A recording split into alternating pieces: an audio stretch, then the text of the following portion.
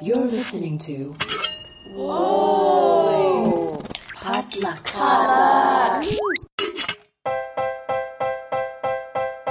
And what's poppin', everybody? You're listening to the Good Pop Culture Club. This is episode 158. My name is Marvin Yu, and joining me to talk about all the good pop that gets us through our days. We have the once and future professional Asian American Jess Ju. What up, Hello, Jess? Marvin. I'm taking another sabbatical again. I'm just living my life, and I'm wedding planning. Yeah, that's I'm why. so envious. Yeah, I mean, that's why I said future, because we all know that you'll be back. You'll be back. That sounds like a the threat. professional Asian American fold. That truly sounds I like won't a let threat. you leave me. Please. That's why. No. Okay, fine. If I must. Also joining us, the most professional culture editor, Han Win. Hey, Han. Hey. Guys, summer is here. Yeah. Summer is It's hot as officially balls. I'm sweating at night. I'm gonna have to turn on my AC. So I'm sad that we missed the nice intermediate period we usually get. We got straight to balls hot. Here. That's true. There was no spring this year in LA, which No, is it kind was of just weird. Blade Runner. It was just Blade Runner. yeah. I mean, I feel like that's just how the future is. It's just we're gonna lose. It's gonna be like just like Hades Town. There's no more spring, no more fall, just summer and gosh. winter. You know we haven't seen it yet, so your references do not hit. You're making a theater reference that Jess does not know. I know. I'm literally like looking. They just released tickets for the Hades Town Yeah, they're here leg for of the 2 tour. weeks at the I know, Amundsen. like right before I'm supposed to leave for my wedding. So I'm like, okay, I guess in the midst of all the hecticness, I have to go, watch this tragic love story. I don't know, Marvin. Am I going to come out of this being like, wow, I'm reaffirmed in my choices in love, or like men are stupid and don't bother? Like, what am I going to take away from this? A little bit of both. It's less about the love story and more about it's less about, I mean, I don't know if Orpheus is a love story. It's more about this dumb soft boy who just can't wait. He right? said he can't follow instructions. I'm like, can you merely follow instructions? Hey, I don't know. But at least his songs are dope. So You would have had such a bad time as a woman, Marvin, because that is the thinking that gets a lot of young women in trouble. It's like, ooh, ignore all the red flags, because he can play a little guitar. So thank the universe you were not put into this world as a impressionable young lady. lucky me. It's the end of June. God, it's the end of June. Damn. So that means this week we're doing our monthly news roundup. Do we want this? But before we get to that, let's find out what pop culture is bringing us through this week. Jess, what is popping? So I watched in theaters The Blackening, which is a new horror comedy directed by Tim Story and written and co-written by Tracy Oliver, who did Girls Trip. I think she's the highest earning like African American screenwriter ever, or at least female screenwriter. And Dwayne Perkins, who is a comedian and wrote for Brooklyn Nine-Nine, which is propaganda side one of my favorite shows. And very complicated legacy, but good writing. And Dwayne Perkins also stars in it. It is a Juneteenth movie, and it follows a group of black friends who do a mini reunion in a cabin in the woods. And when a murderer starts hunting them down, and there is an element of like a game night as well. It stars a really great cast of like, I would say on the cusp people that you would definitely be like, oh, I know that person, including Jermaine Fowler, who I'm glad is, I love Jermaine Fowler, and Superior Donuts is like one of the worst shows I've ever seen, but I'm so happy for him to like have a continuing career.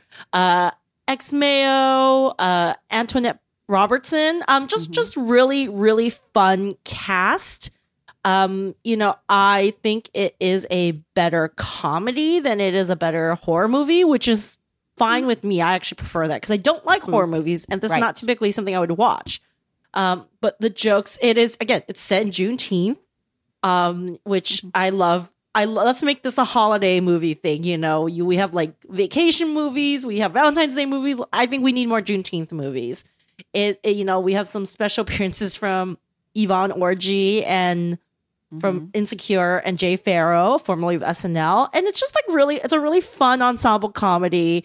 It really is aware of the horror movies and also, that basically the concept of like, these are the things, number one, that Black people are always the first to die in horror movies. And that's the tagline, which I thought this would have been a better movie title. We can't all die first. And as well as just like a lot of like jokes around the Black experience, which I found very funny and very specific. And you don't necessarily need to know a lot, I think, about Black culture, even though, as Americans, we all know Black culture because we steal from them. But it is really funny. Like one of the, so this racist board game is taunting them and basically saying, if you don't play this game, you're going to get killed.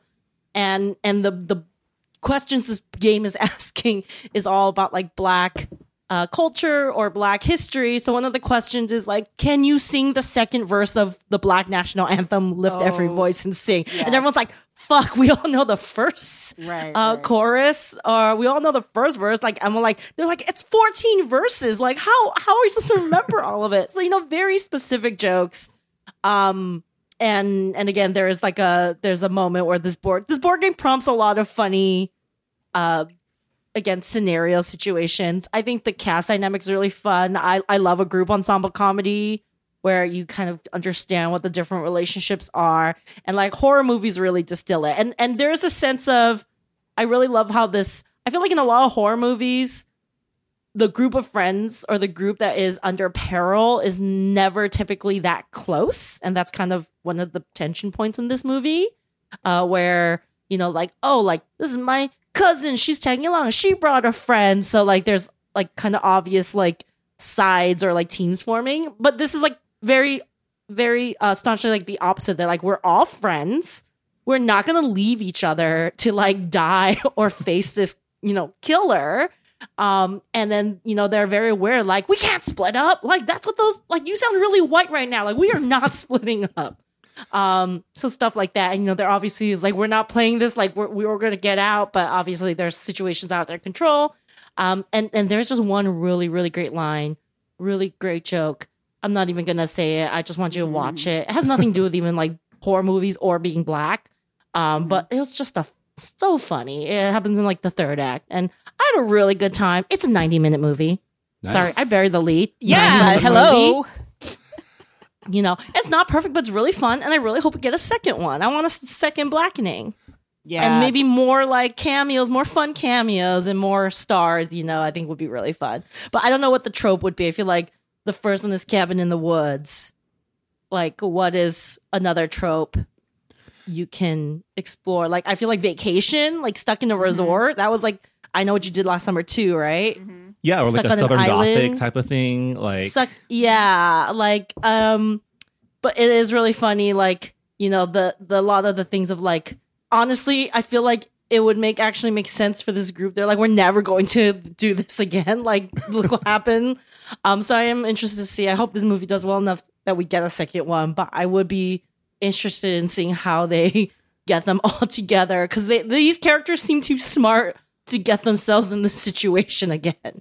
yeah, I mean, love Yeah. a good genre savvy like satire send up. I love that they very smartly sidestep your common criticism of these movies was, why don't they just simply leave? Yeah.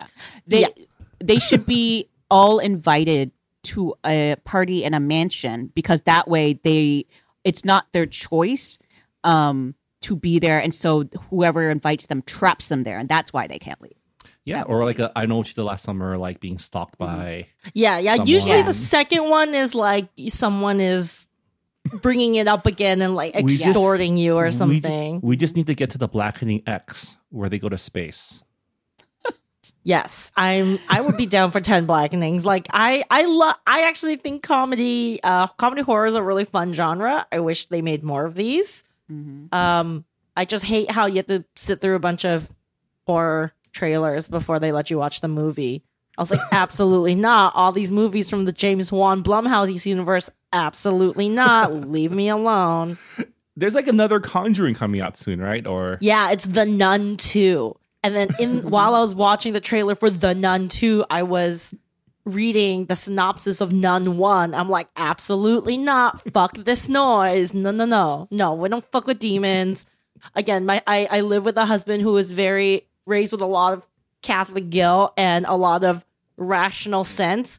First sign of anything freaky, he's like, no, let's not investigate. I'm not curious at all. Why invite this? Like, so I feel like that has creeped into me. There's a lot of situations like, I'm not going to examine it. And I can pinpoint the exact points in movies where he would just walk out of the situation.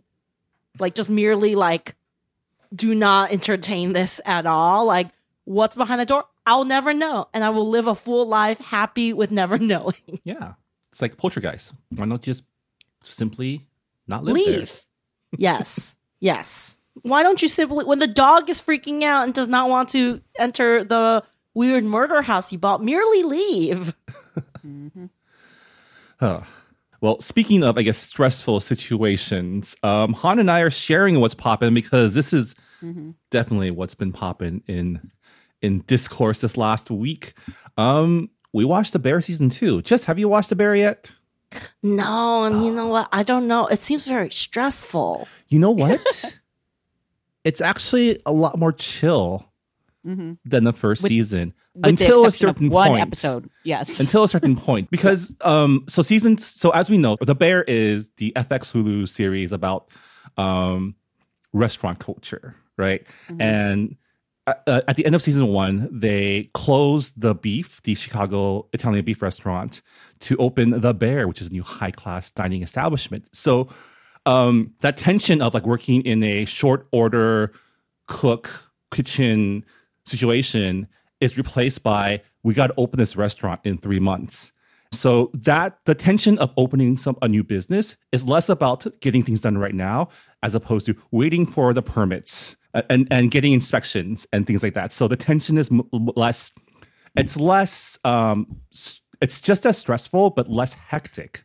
Again, up to the point where the restaurant opens again. But I do love drama about operations, but I have a vendetta against the Chicago beef sandwich. Oh yeah, we talked about this last week when I fucking hate it. It's disgusting. It shouldn't exist. I think it's fine. But I'm curious, Han, what did you think about the second season? Because the first 5 episodes, it's a completely different show, right? Yeah, it gave me okay, first of all, they upped the budget on this thing. Like this sucker is gorgeous.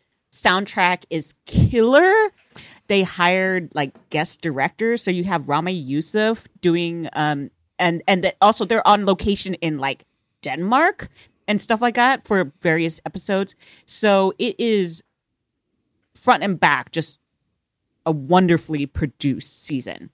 On top of that, the storytelling gives it a lot more emphasis to the individual characters, and that lets you get more invested in the running of this new restaurant. So in some ways it is heightened this season, but not necessarily in a stressful way, but more because you're invested.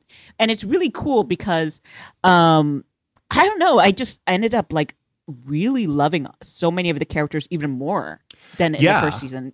Jess, you'll be surprised. At the end of the second season, the character you'll love the most is Sugar's boring husband, Pete.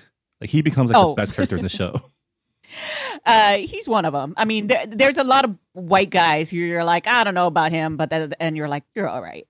So so it, and also because of focusing on each character, you kind of get a different vibe from them. So there's a lot of really great storytelling, some silences, some just, you have something that I really appreciated was there's a lot of very good conversations in this series that talk a lot about purpose. Like, why are they doing this? What's driving them? And you get a lot of backstory, and it sounds kind of dry, but it actually ends up being very emotional. Yeah. And beautiful. I was just like, what the fuck? I'm so mad at the show because it was so good this season. Yeah, I mean, that's the theme. The big theme about this is restaurants are a shitty business. They don't make much money.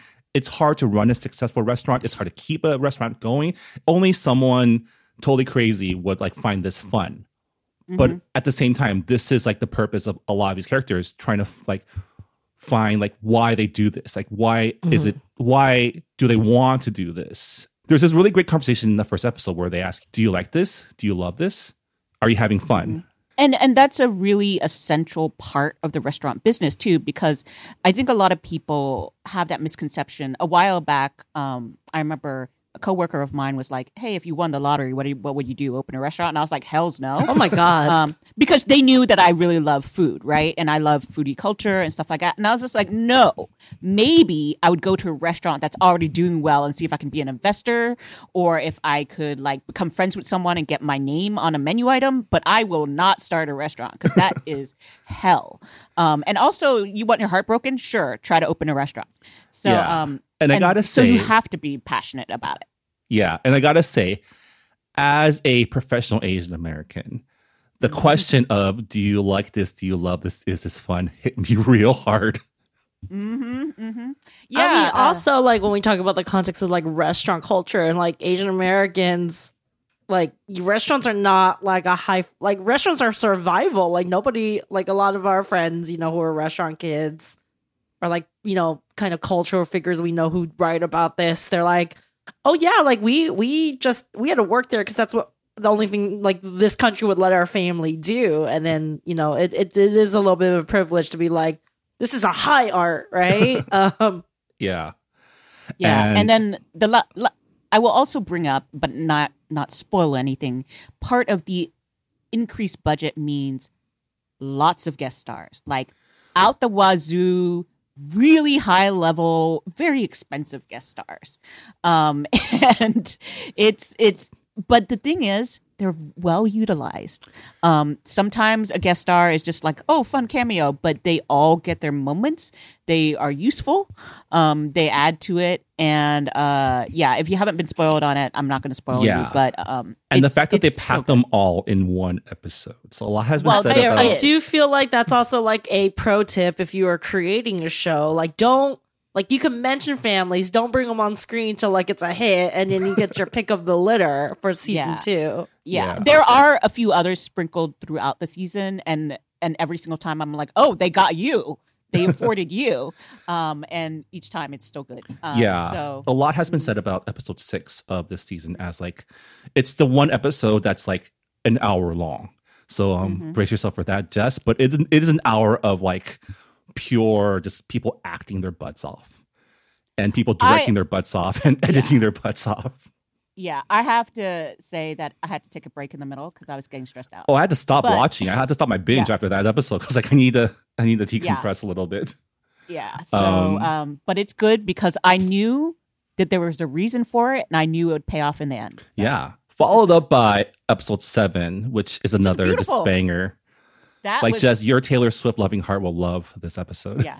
Is Taylor Swift in it? Music. Okay, great. But a Love very good musical moment. But it's probably one of my favorite episodes besides the one that focused on Sydney. Yeah. Yeah. Yeah. Well, actually, I like the Denmark episode too. So many good ones. It's a really good episode. And I know a lot of people like there is a romance subplot that people apparently hate, but I don't care. I really liked it because of what It's it did with the fine. theme, like what it Right, meant right. for the characters, and the show also really delivers in being a very Chicago show and being a very good food Very show. Chicago. Specifically, there's a scene in I think the 3rd episode where one of the characters goes to Kasama, which is the Filipino breakfast like diner / tasting menu restaurant, and I still dream about that breakfast sandwich from when I went last year. No other breakfast sandwich has come close to this place's breakfast sandwich. This is what I wish I had seen back when I actually had a work trip to Chicago. I used to work for a Tribune company back in the day. A trunk company? A trunk company. It was pre-trunk, but it still was under Sam, that idiot. And so for some reason, our, I don't know, managing some high muck decided to bring us to Chicago for a work trip. And I remember I didn't get a choice of where to go because I didn't really have a lot of opinions about Chicago. It was weirdly enough the time when Top Chef Chicago was on, so we watched the finale together. Yeah, that's like 2007, 2008. Like it's way back in the day, and then and they even got us tickets to go to a Cubs game, and I remember my boss and I decided not to go because I was like, I don't want to sit in a baseball game, and everyone's like, you get to go to the, to the stadium. They're like, just enjoy it, and I was like, I can't. I'd rather just eat something else. So I went somewhere else. I wish I had this episode to refer to because I would have definitely gone on this sort of like tour of great food. Yeah. It's probably one of the best sort of like love letters to Chicago, I think, from a culinary point of view. I think. Yeah. So did you see the Rick Bayless take on The Bear season 2 yet? No, what did he say? So Eater published an interview with Rick Bayless of white guy makes Mexican food and becomes famous for it fame, which I just learned that Rick Bayless is the younger brother of Skip Bayless, the white man on ESPN who gives very bad takes all the time. And it makes it's a family. What a it runs weird... in the family. But apparently, so he is not happy with The Bear because it glorifies the ugly side of restaurants, and he's afraid that it will discourage people from working at restaurants.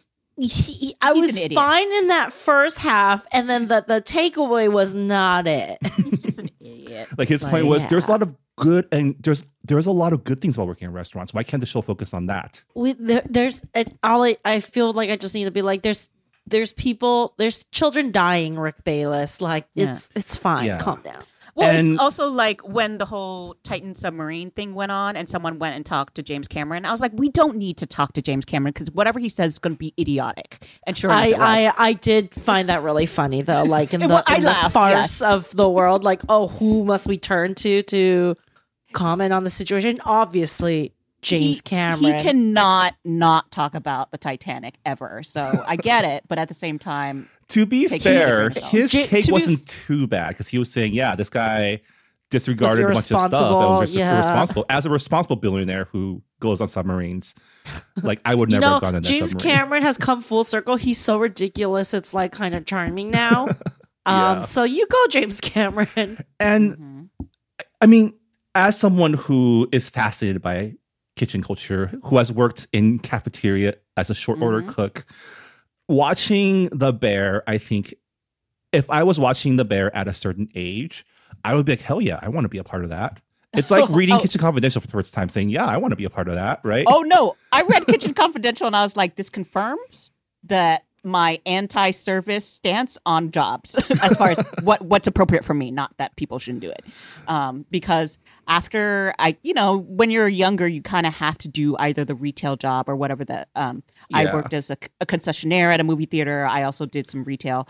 And both of those confirmed to me I never want to do that again. So I never wanted to wait tables or anything. I think this is my producer. That's the side of me that was triggered by that. Is it fun? Do you like it? Question, which is like, I don't know if I like it, but I do love it. I love being in these high pressure situations and like pulling shit off. Yeah, that's a trauma response, Marvin. I learned that in therapy. I think I wouldn't mind, let's say, helping for one day on someone who like an events company, right? But I wouldn't want it to be my life. I wouldn't want, I do like problem solving and stuff like that. When I did PR, I did a lot of events, and there's some fun in that and from carrying it off. But I don't know if I ever want to be the point person. And definitely a restaurant is way too much. Like, so many things can go wrong, and I also just hate customers. So that's a thing. I'm so bad about them. Yeah. So yeah, The Bear season 2. I think it's great pop. Jess, I would not recommend binging it. Okay. Yeah. Maybe the first 5, and then take a break. Take a break. Watch 6, take a break, and then watch the rest. Yeah. But it's still great no matter what. Yeah. All right. Then with that, that'll do it for what's popping for this week. When we come back, we're talking about the latest Asian American entertainment news in our monthly news segment. Do we want this? Stick around.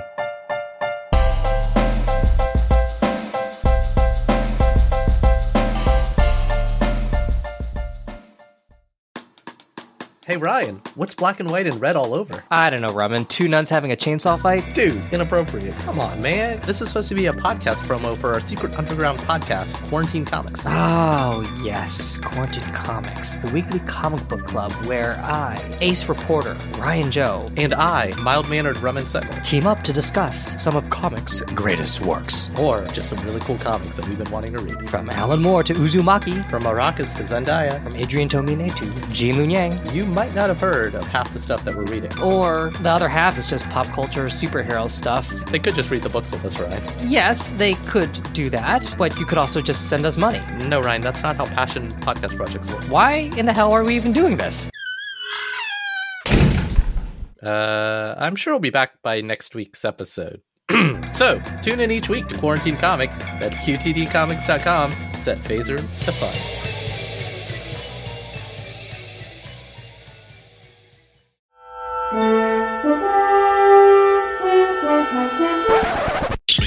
Hello, I'm Phil Yu, and I'm the host of All the Asians on Star Trek, the podcast in which I interview all the Asians on Star Trek. I'm talking to actors, writers, directors, stunt people, background extras. You know, all the Asians on Star Trek. Find out more at alltheasiansonstartrek.com. Part of the Potluck Podcast Collective. Live long and prosper. And welcome back to the Good Pop Culture Club.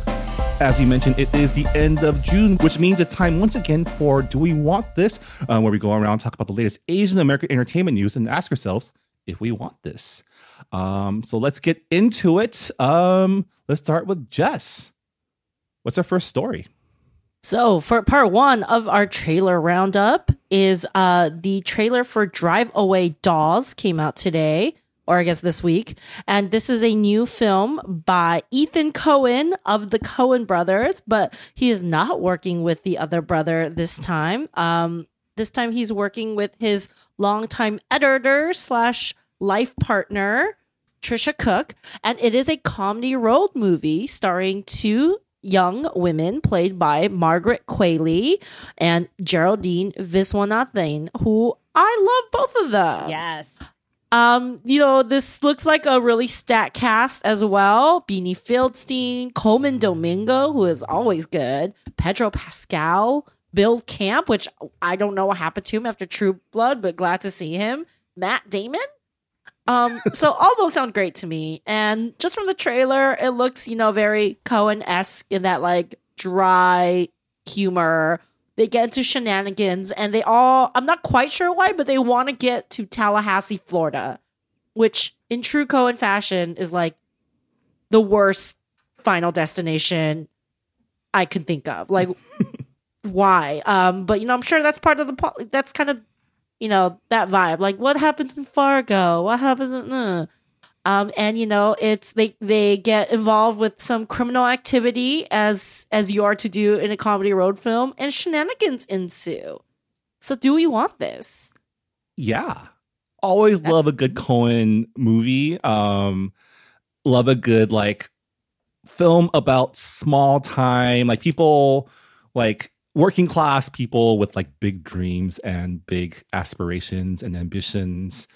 I just really like this seems to be in the continued trend of like we're taking like tried and true formulas, but like we are putting young women or female identifying characters at the center of it, which is something I still think is kind of rare. And I love a good, friendship movie. Yeah. Especially when the friends are like polar opposites. So of course, these friends are polar opposites. One is a free spirit and one is very, demure and like straight-laced. Geraldine plays the straight-laced one. Yeah. And then, that it's just right for fun. It's also like super gay, right? It's super gay. They're fresh. One of them is fresh off of a breakup from their girlfriend and does not believe in love anymore. So I'm sure that is also part of the plot. So, anytime we can make things more gay, let's do it. It's still June. Pride Month.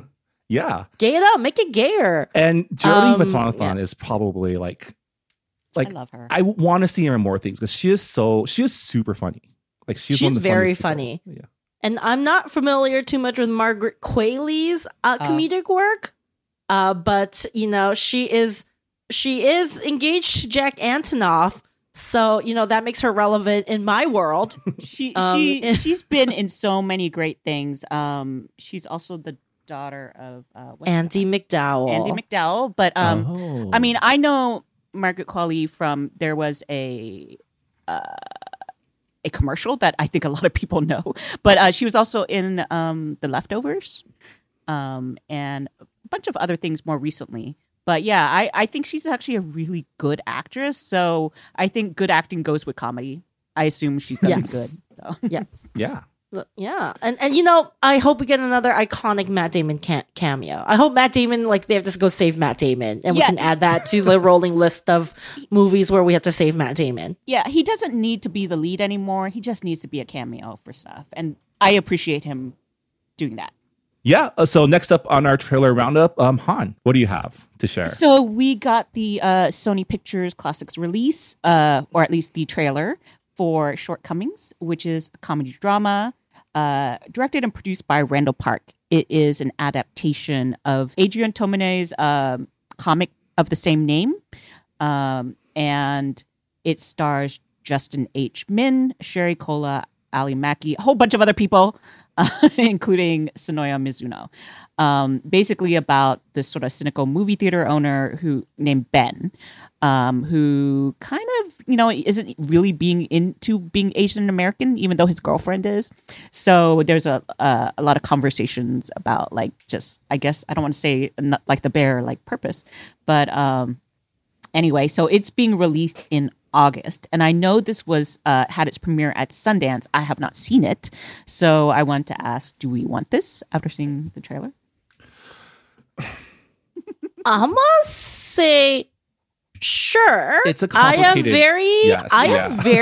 I'm always very skeptical about. I'm gonna say Asian dudes writing shit about how hard their life is, because a lot of times they get a lot of things not wrong from their perspective. Okay, yes, that is your truth, but you missing the point of the patriarchy and white supremacy, right? I will say, there's a stack cast. I think everyone's very talented. I think Randall is really talented, but if, we're talking about a graphic novel that was written in the 90s. 2004 to 2007 is when this ran. I mean, that's still in the 20 years ago. Is the discourse, did they adapt it? I haven't read the graphic novel, to be fair. I'm just, this topic always kind of gets me a little, skeptical. Yeah. The yellow light is on in my head. The detail I was reading about the graphic novel, and I don't know if this has been ported over to the movie, is that Ben has a wandering eye for white women. So is that in the movie? I don't know. I think that's that was in the synopsis in one of the Deadline articles. I think that's the reason why. And I'm sorry, the most unbelievable thing is that if you are a graduate student in Berkeley, an Asian American graduate student, and I don't know if they contemporize the movie to take place today.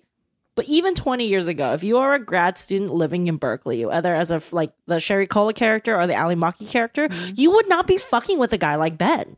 Yeah, Sherry Cola is the best friend, by the way. Yeah, no, Sherry Cola's character is queer and a grad student in Berkeley. I'm sorry, that was me. I'm not a grad student, but I that is my friend group essentially. Especially we were talking a few years ago, and I'm like. No, you don't fuck with a guy like that. Everyone is baseline in the Berkeley area, a little more quote unquote woke than I think the general population there knows how to talk about this stuff. You would not have the patience to deal with the dude undergoing his Asian American identity awakening at that time. I understand if it was an undergraduate, I'm 18 shit. No, in our 20s, you're you deal with that, go get therapy and come back when no one would date you if you were that annoying at that point. You know what I mean? Yeah. Especially because she's supposed to be the leader of an Asian American film festival. That's Ali Maki's character. who's Yes. yeah. So it's a grad student and basically the CamFest director. And I am friends with the CamFest director. And we would not suffer fools like that. Like, I'm sorry. We would just be like, if some dude, like, we would not be best friends or romantically interested in someone who, like, was like buying this much into white supremacy. I'm just going to say it. Like, that concept is just so, like, not believable to me.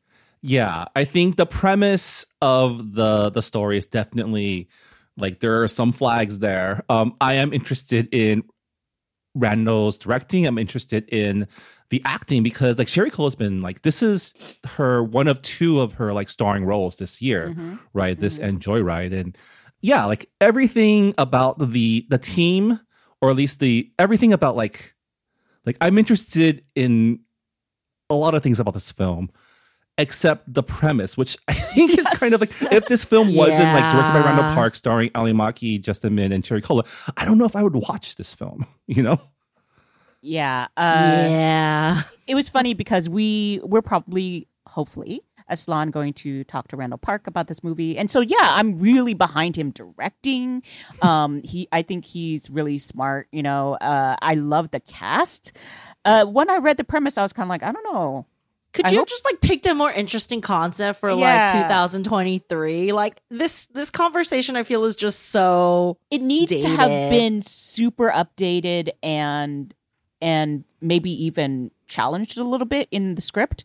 But the script is also updated, like adapted by the actual original author. So I was just like, yeah, I don't know if that's what I needed. But so yeah. We'll see. We'll see. Also, JAs, man. JAs have a very different relationship.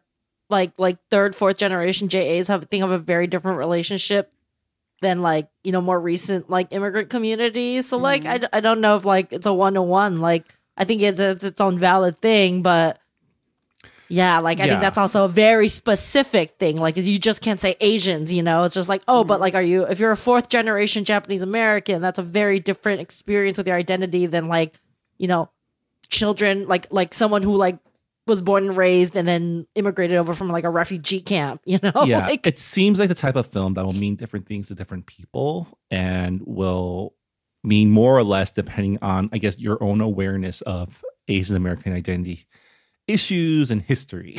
I mean, the thing is, I'll probably watch it. I feel like I'm obligated to watch it. I mean, I will definitely watch it. Yeah. All right. Our last trailer for our roundup this month is the first teaser for The Three Body Problem just dropped. This is the Netflix adaptation, not the Chinese C-drama adaptation. This one is going to be produced by Netflix and showrun by Benioff and Weiss of Game of Thrones fame. They are credited as the show creators, according to the trailer.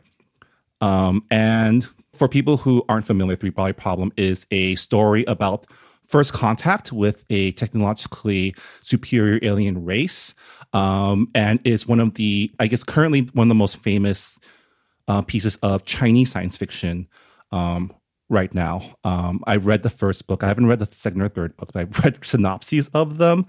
And the trailer hits on a lot of like themes that the book covers, specifically like the Cultural Revolution, the introduction of like an alien species, and playing over the scenes is a Carl Sagan clip talking about fearing the dark, but also searching for life. And Carl Sagan, in case you don't know, is like one of those like astronomy dudes who like was in a lot of educational films in like the 70s and has like just some really great, like kind of very like his pontifications on space and our place in it has a lot of gravitas. I feel like it's a good choice to use Carl Sagan in this trailer. But yeah, based on what we saw, do we want this? I want to ask you, Marvin, do you want Yes. this? I know you a little Three Body fanboy, and you love shit like this, I but wouldn't say I'm a fanboy. Three Body Problem was a very hard book to get through. It's very hard sci-fi. I tried to read the Wikipedia because I watched that trailer. I had no fucking clue what was happening, so I tried to like read generally what the Wikipedia about the books, and I'm like, I still don't fucking know what is going on. So, So yeah. I'm approaching this probably the same way Han is approaching the sympathizer, which is, I want this. I'm curious to see if they're able to pull it off, because science fiction is a genre that is actually not about the future. It's about today, right? It's about the current issues and what happens if you extrapolate them, or what happens when you turn them into metaphor, right? And the three body problem is a very it's Chinese science fiction, which is like science fiction, like speculative fiction told from a Chinese, like specifically mainland Chinese perspective. And the analysis I've read is it's kind of more, it's a metaphor for China confronting a technologically superior West and those tensions, right? That's kind of where it's born from. But it's also born from like the anxieties of the Cultural Revolution and what that has done to a generation of adults right now who are in decision-making positions. I honestly, this might be cynical, I honestly think we're going to lose a lot of that nuance because this is an American TV show by two dudes who are, I will say, good at adapting existing material, but bad at a lot of other things, like writing women, and who I do not think I don't know their track record at all about like multicultural stuff. There is a third showrunner, Alexander Wu, who did The Terror, and he is Chinese Canadian American. And so that's cool, but also like not Chinese. So, and I think this is just so specifically like Chinese. Yeah. But it's also Plan B, which is, terrible allegations aside about Brad Pitt. It's, founder, main producer, or like star producer, like has a pretty good track record with producing some like, culturally specific content. Yeah. Yeah. But I think like sci-fi is just so hard on baseline to adapt, right? I think it's harder than fantasy. Yeah. And it's interesting because the main character of Three Body Problem, or one of the central characters, is a woman who basically, because her father was like essentially killed during a struggle session during the Cultural Revolution, kind of loses her faith in humanity. And as a result of her making first contact, essentially dooms humanity to becoming like a target of alien species. Like that's kind of like the central. And it is very cool that Rosalind Chow is cast in as this character. I think, there is a like as much as like, I have my hesitations, like anytime like a generation of talented like actors gets to like really flex and stretch its wings in roles that like their white counterparts may have gotten more opportunity to play, I'm all for it. I think Rosalind, like all the, I call the Joy Luck Club generation, they have not been utilized to their full potential in this racist industry. So I hope, she gets to kind of flex. And yeah. And we got Benedict Wong and who, love him as a space guy. Yeah. Like him in The Martian was really fun. Yeah. I think in this, he plays the like grizzled detective character, which is also pretty cool. If I'm remembering correctly. The silver lining here is, at the very least, this book series is finished. And so we don't have to worry about Benioff Weiss making shit up. Yes. Which is why I say they're good at adapting existing material. Because, Game of Thrones slapped for many seasons until the book ran out. Yeah. And then they got too eager to wrap it up. Yeah, I guess we'll see. I am cautiously optimistic because I do love a good sci-fi. I love to see, I want to see if they can carry over like the themes and adapt it. It does look like a Netflix sci-fi show in terms of like the graphics. So there's that, but it's also new IP, or at least fresh IP. It's not a remade, rewarmed thing that we've seen 20 billion times here. So, all right, Jess, what's our next story? All right. In more Asian American film news, Kapo Tallwalker, Olivia Liang of Kung Fu, Karen Sony, Tom Everett Scott joined the inspirational indie paper Flowers, based on a viral HuffPost article about a Shaolin Shah, a 22-year-old whose battle with cancer gained viral attention in 2015. Do we want this? Here's my hot take, guys. Are you ready to podcast? Sure. No more cancer movies. Yeah. We as a society should be better than that.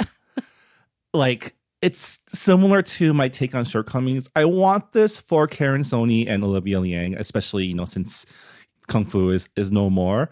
But I don't know if I guess, do we know who's getting paid on these rights? Okay, so that's the thing. I want everyone in this movie, a part of this movie, to get credit and get paid and you know get a credit. So the director Mahesh Pailor, look, sounds like a Brown brother. You know, we have Olivia Liang, who's going to play Shaw's high school sweetheart. Karen Sony's playing his friend.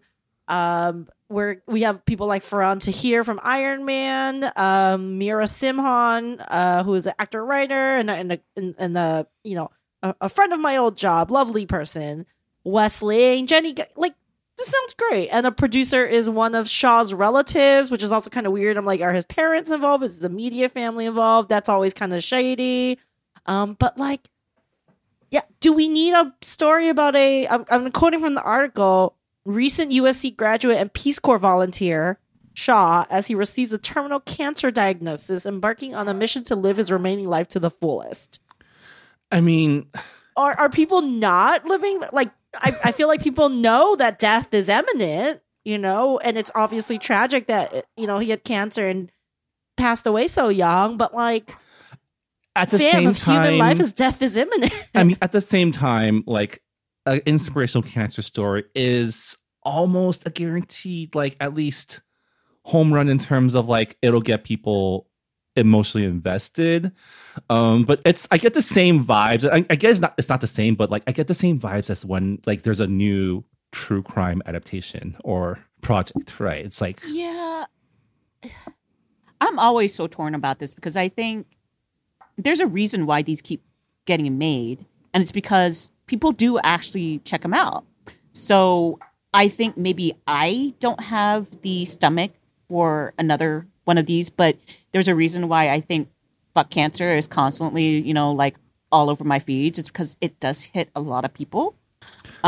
So it's like super prevalent to the point where I think maybe some people do find some solace in these stories. I know, like, there was the Top Chef favorite who Fatima Ali, who wrote, you know, Savor, and that, you know, great book. But also I was like, do I want to read this? Yeah. So I mean, and I feel like there's a difference between like me, you know, you as the person actually writing down, like, you know, when breath becomes air and stuff like that.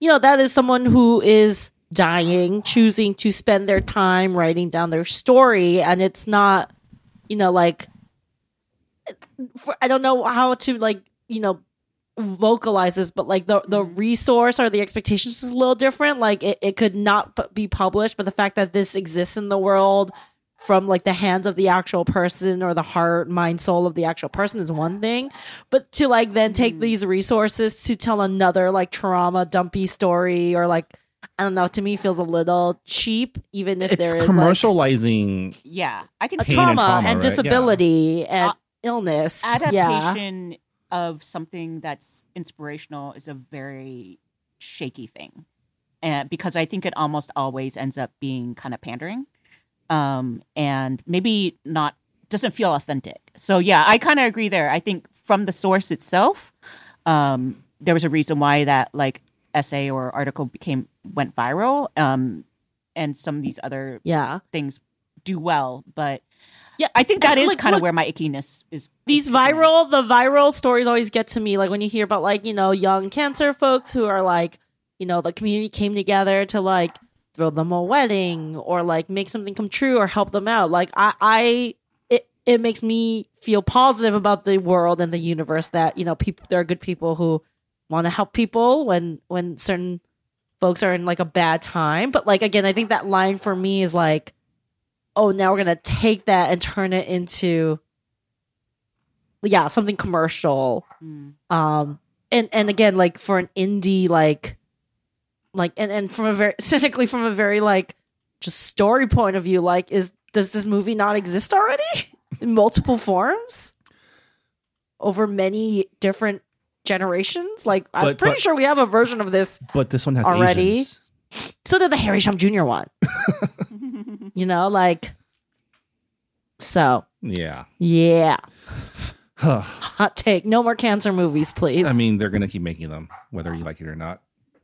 Cool. Guaranteed tears, guaranteed engagement. Guaranteed. I mean, at the very, yeah. But see, this is why we're friends, because we're all like, yeah, that's kind of weird. You know what? There's so many romances out there where you know the person is gonna die, and I just can't do it. I'm sorry. I was like, that's not something And I want. the wildest one is the one where Robert Pattinson all of a sudden becomes a victim of 9/11, and nothing in the movie points to that until the last scene. Wow. I Did not watch remember that one. I didn't watch that one, And but I did watch that don't. scene. You don't need to. What 9/11 also took someone from a TV show. Sorry, I was just like, spoiler alert: A Million Little Things. Yeah. I remember when I Well, found that out. That was like crazy. It's also just weird because, like, you know, like the defining tragedy, I think, of our, like, the defining global tragedy, like, world shifting event of our, like, consciousness is you know, I mean, kids who, like, Gen Z loves to joke about it, and I'm like, you know what, that's fair. You know, we joke about shit in the past because all comedy is just tragedy plus time. But I'm like, whoa, I was like, sometimes it does catch me off guard, and then I feel really old. Yeah. All right, Han, what's our next story? All right. So, because Tadum was the global fan event recently happened, we got more information about a lot of Netflix series. But I think the one that was their big sort of centerpiece was information about Squid Game season 2, which means that we actually didn't get any real information as far as, let's say, plot, because we kind of don't need plot. We just know that it's continuation. There's going to be another death game. So great.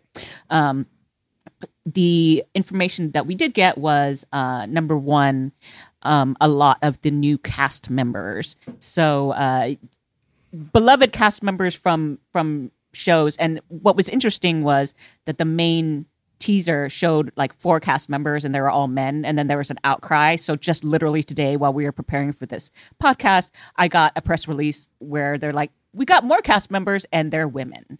So Right, because the original criticism is they didn't announce any women in that initial cast announcement, which was weird because the female characters were like one of the strongest parts of that original season. Right? Yeah, it was interesting. But I'm not going to name all the names, but we got people from The Glory, and which I watched recently, and it's one of the main villains from The Glory. I adore him. He's great. It's Park Sung-hoon. There's a K-pop idol, Yim Si-won, and a bunch of other people. But you know, there's also people from Sweet Home that, and that's a Netflix series also about, well, monsters. Some people might call them zombies. So there's way too many names for me to name. But I think the other thing that kind of came out of this was people found out about, so returning cast we already knew, but, you know, long story short, Gong Yoo is coming back. Great. Including the lead and some other people. But I think the one of the stories that came out that kind of surprised people was that the creator, Hwang Dong-hyuk, when he first made this, he signed away his rights. So for residuals, royalty payments, and all the other stuff. And he said, you know, in an interview, it's basically like Squid Game had earned him enough to put food on the table. So this is a really kind of interesting question here is, this was his decision. He was not snookered into this, you know? So do we want this? And I have thoughts about that too, because Netflix has, of course, been tripling down on its K content. And Ted Sarandos recently was just like raving about how much worldwide, like a huge percentage of people were watching K content, and I'm among them. So do we want this when it comes to him? Right. So if you're going to ask, do we want this Squid Game season 2? I would say yes, because I do want to see where the story goes. I want more Gong Yoo slapping bitches.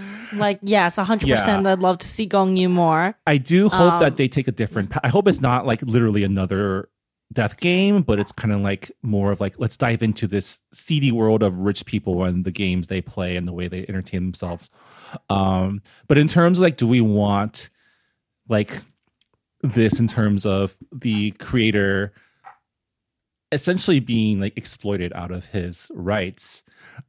No. I mean, I feel like there's No, yeah. I mean, no one knew. He didn't know. Netflix didn't know Squid Games was going to be the hit it was going to be. So, I am very. It's it's so ironic too, given that Netflix is kind of positioned as the big baddie in this labor strike, the WGA labor strike, and of course they would be like, yeah, we love Squid Games. Let's make Squid Games, and we are gonna be the Squid Game behind the scenes in real life.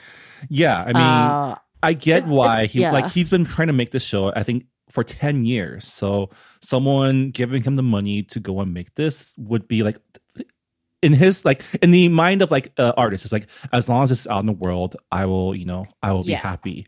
Because the deal is, when they talk about local distributors turned him down, that means Korea didn't want to make this, right? South Korea, probably because of the commentary criticizing capitalism, especially in South Korea, and the immense amount of like the wealth gap poverty in there, and how so many citizens, like, to an extreme, would rather play a death game in order to hopefully recoup some of their losses. Which is wild, because that's the direction that Korean cinema is going towards, is like calling this out. But I guess it's much easier to get funding for a movie than a TV series. Yeah, right? it's a one-off. And he's made a lot of social commentary movies also, criticizing like the way disability children are treated in schools and things like that. So this is just like not unheard of for him, and it's sort of a sad irony where he's not going to do the capitalist thing himself to like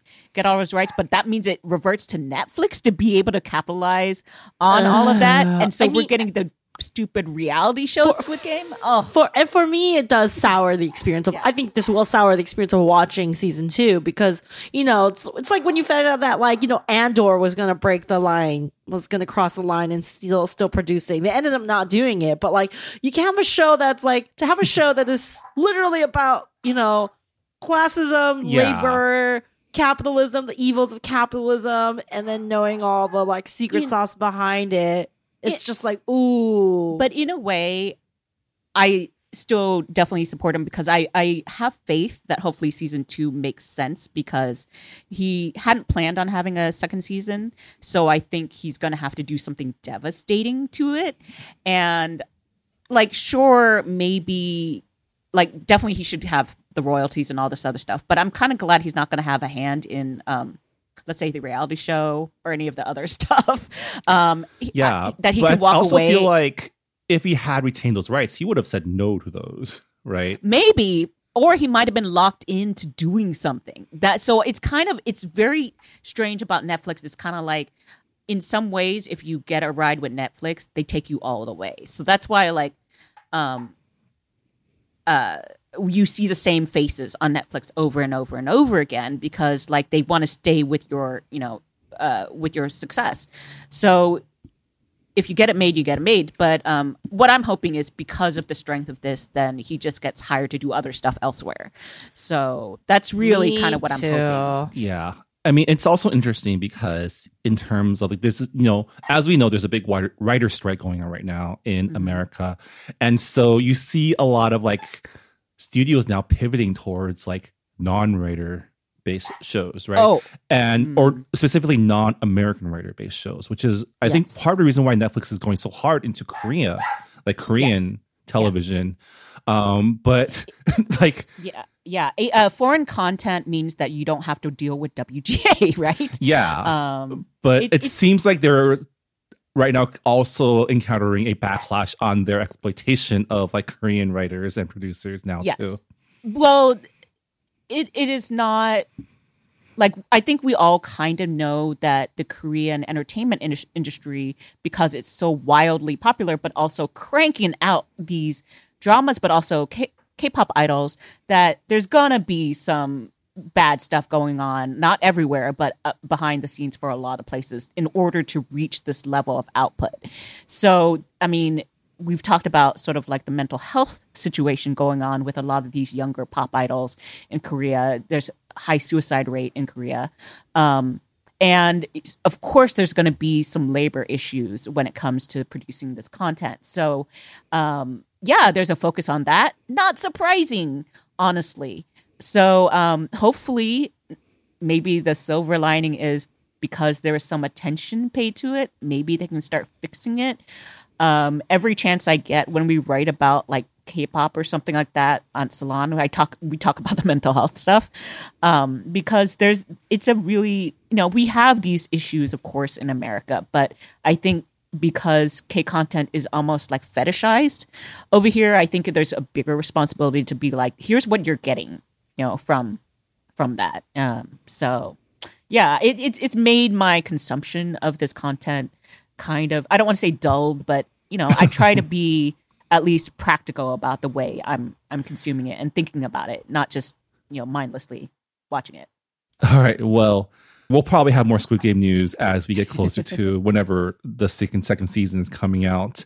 I guess to wrap up this edition of Do We Want This, let's do something a little bit more optimistic, I guess. Which is Ki Huy Kwan, who had a great 2022 and a pretty solid 2023 so far with American Born Chinese, is now a member of the Academy. This just broke today. Do we want this? Yes. Yes, please. He deserves it. Yeah. I mean, because of the whole Oscar So White, they had been over the years adding more people of color and of various groups. It hasn't fixed the problem completely because, of course, depending on what is put before them, sometimes they don't get choices. But this all helps, Yeah. And he's so loud about things that I'm just like, yes, I hope he campaigns hard for things. I don't know if you're allowed to do that, but he will somehow make it happen. He'll take a selfie with someone. I mean, I would hope he would become a member if he wasn't already, because he literally won an Oscar last year. So yeah. I feel like don't you get like automatically invited if you win? I don't know how the Academy works. That I don't either. I don't think anyone does. And related to that, other Everything Ever All at Once cast news. Michelle Yeoh's getting a Hollywood star, which, I mean, we said this before. It's not exactly like a merit thing, right? No, it's a PR thing. We know how the sausage gets made, but you know what? Good for her. I want to know where it's going to be. Her. Did we talk about this? Ming Na's is right in front of the Chinese theater, which is great. I feel like we should just claim that entire block. Just like all the Asian, no one else. Only Asians. Yeah, only Asians. The Asian zone. Are we segregating ourselves? No, it's just thematic. And prime location. It is a prime spot. Yes. It is a prime spot. I mean, as prime as you can get on Hollywood and Highland, which is disgusting. I mean, I don't know if you guys have this experience, but every time I have like friends from out of town who are like not from California come and they're like, we want to go see Hollywood. I'm like, please don't. I'm like, there's nothing there for you but like disappointment, sadness, and a vaguely aggressive Elmo trying to take pictures with you. Or Spider-Man or whoever. I was like, don't. It smells like urine and feces, and there's nothing good there. There's nothing local there, like, in that complex. But now and the parking is like $30. One star. Huh? No, there's okay. Do we know where James Hong star is? I don't know, but there is the El Capitan there, and that's fun. So, like, if you're gonna do like a Disney film, like sing along film, maybe. But do you want to see Frozen for the 7th time? No, I mean, well, they do show current films there, and then you get the organist playing Rising Out. That's true. We love an organ. Yes. Yeah. Well, Anyway. congratulations. Did I tell you guys? Fun story. I tried to request an organ to play a bunch of like real like we had an organist before Joyride, and I was like, oh, can you play these songs like WAP and I send them just very like aggressively vulgar songs, and they're like, no, we cannot physically make the organ notes play that. Oh fast my gosh, to that's do funny. the song. I was like, thank you for trying. Like, nothing about like the content, just like we physically cannot Sure. play this on the That organ. makes sense. I was like, good to know. That's funny.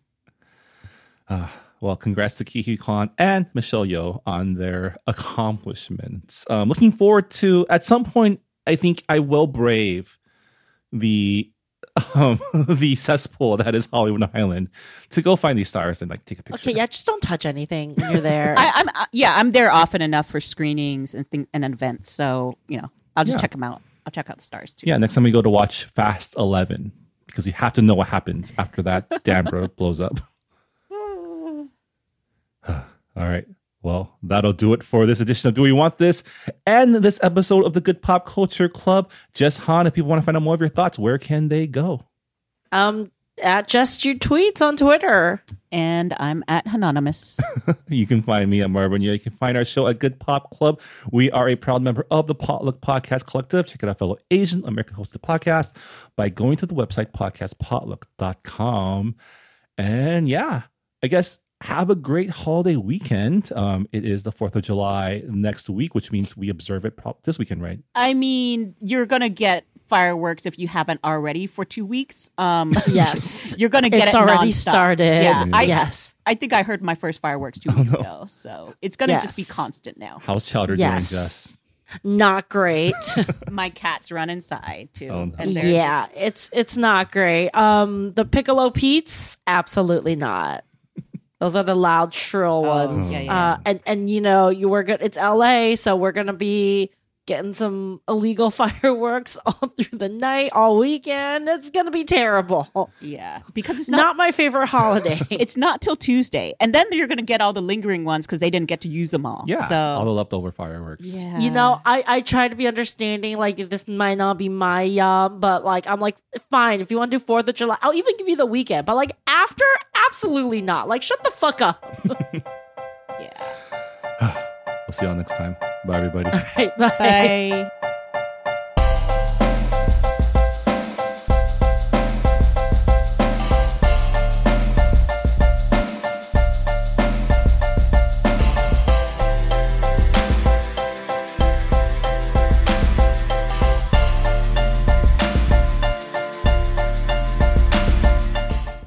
Hey Brian, did you go to Saturday school as a kid? I sure did. Did you? Totally. Well, at our podcast, Saturday School, we don't teach a language, but we pass along the culture that we do know. And that's Asian American pop culture. Ada's a journalist, and I'm a professor and film festival programmer. We've watched a lot of great Asian American movies, and we want you to watch them too. Come listen to us as we look back at the pioneering films that have led us to today.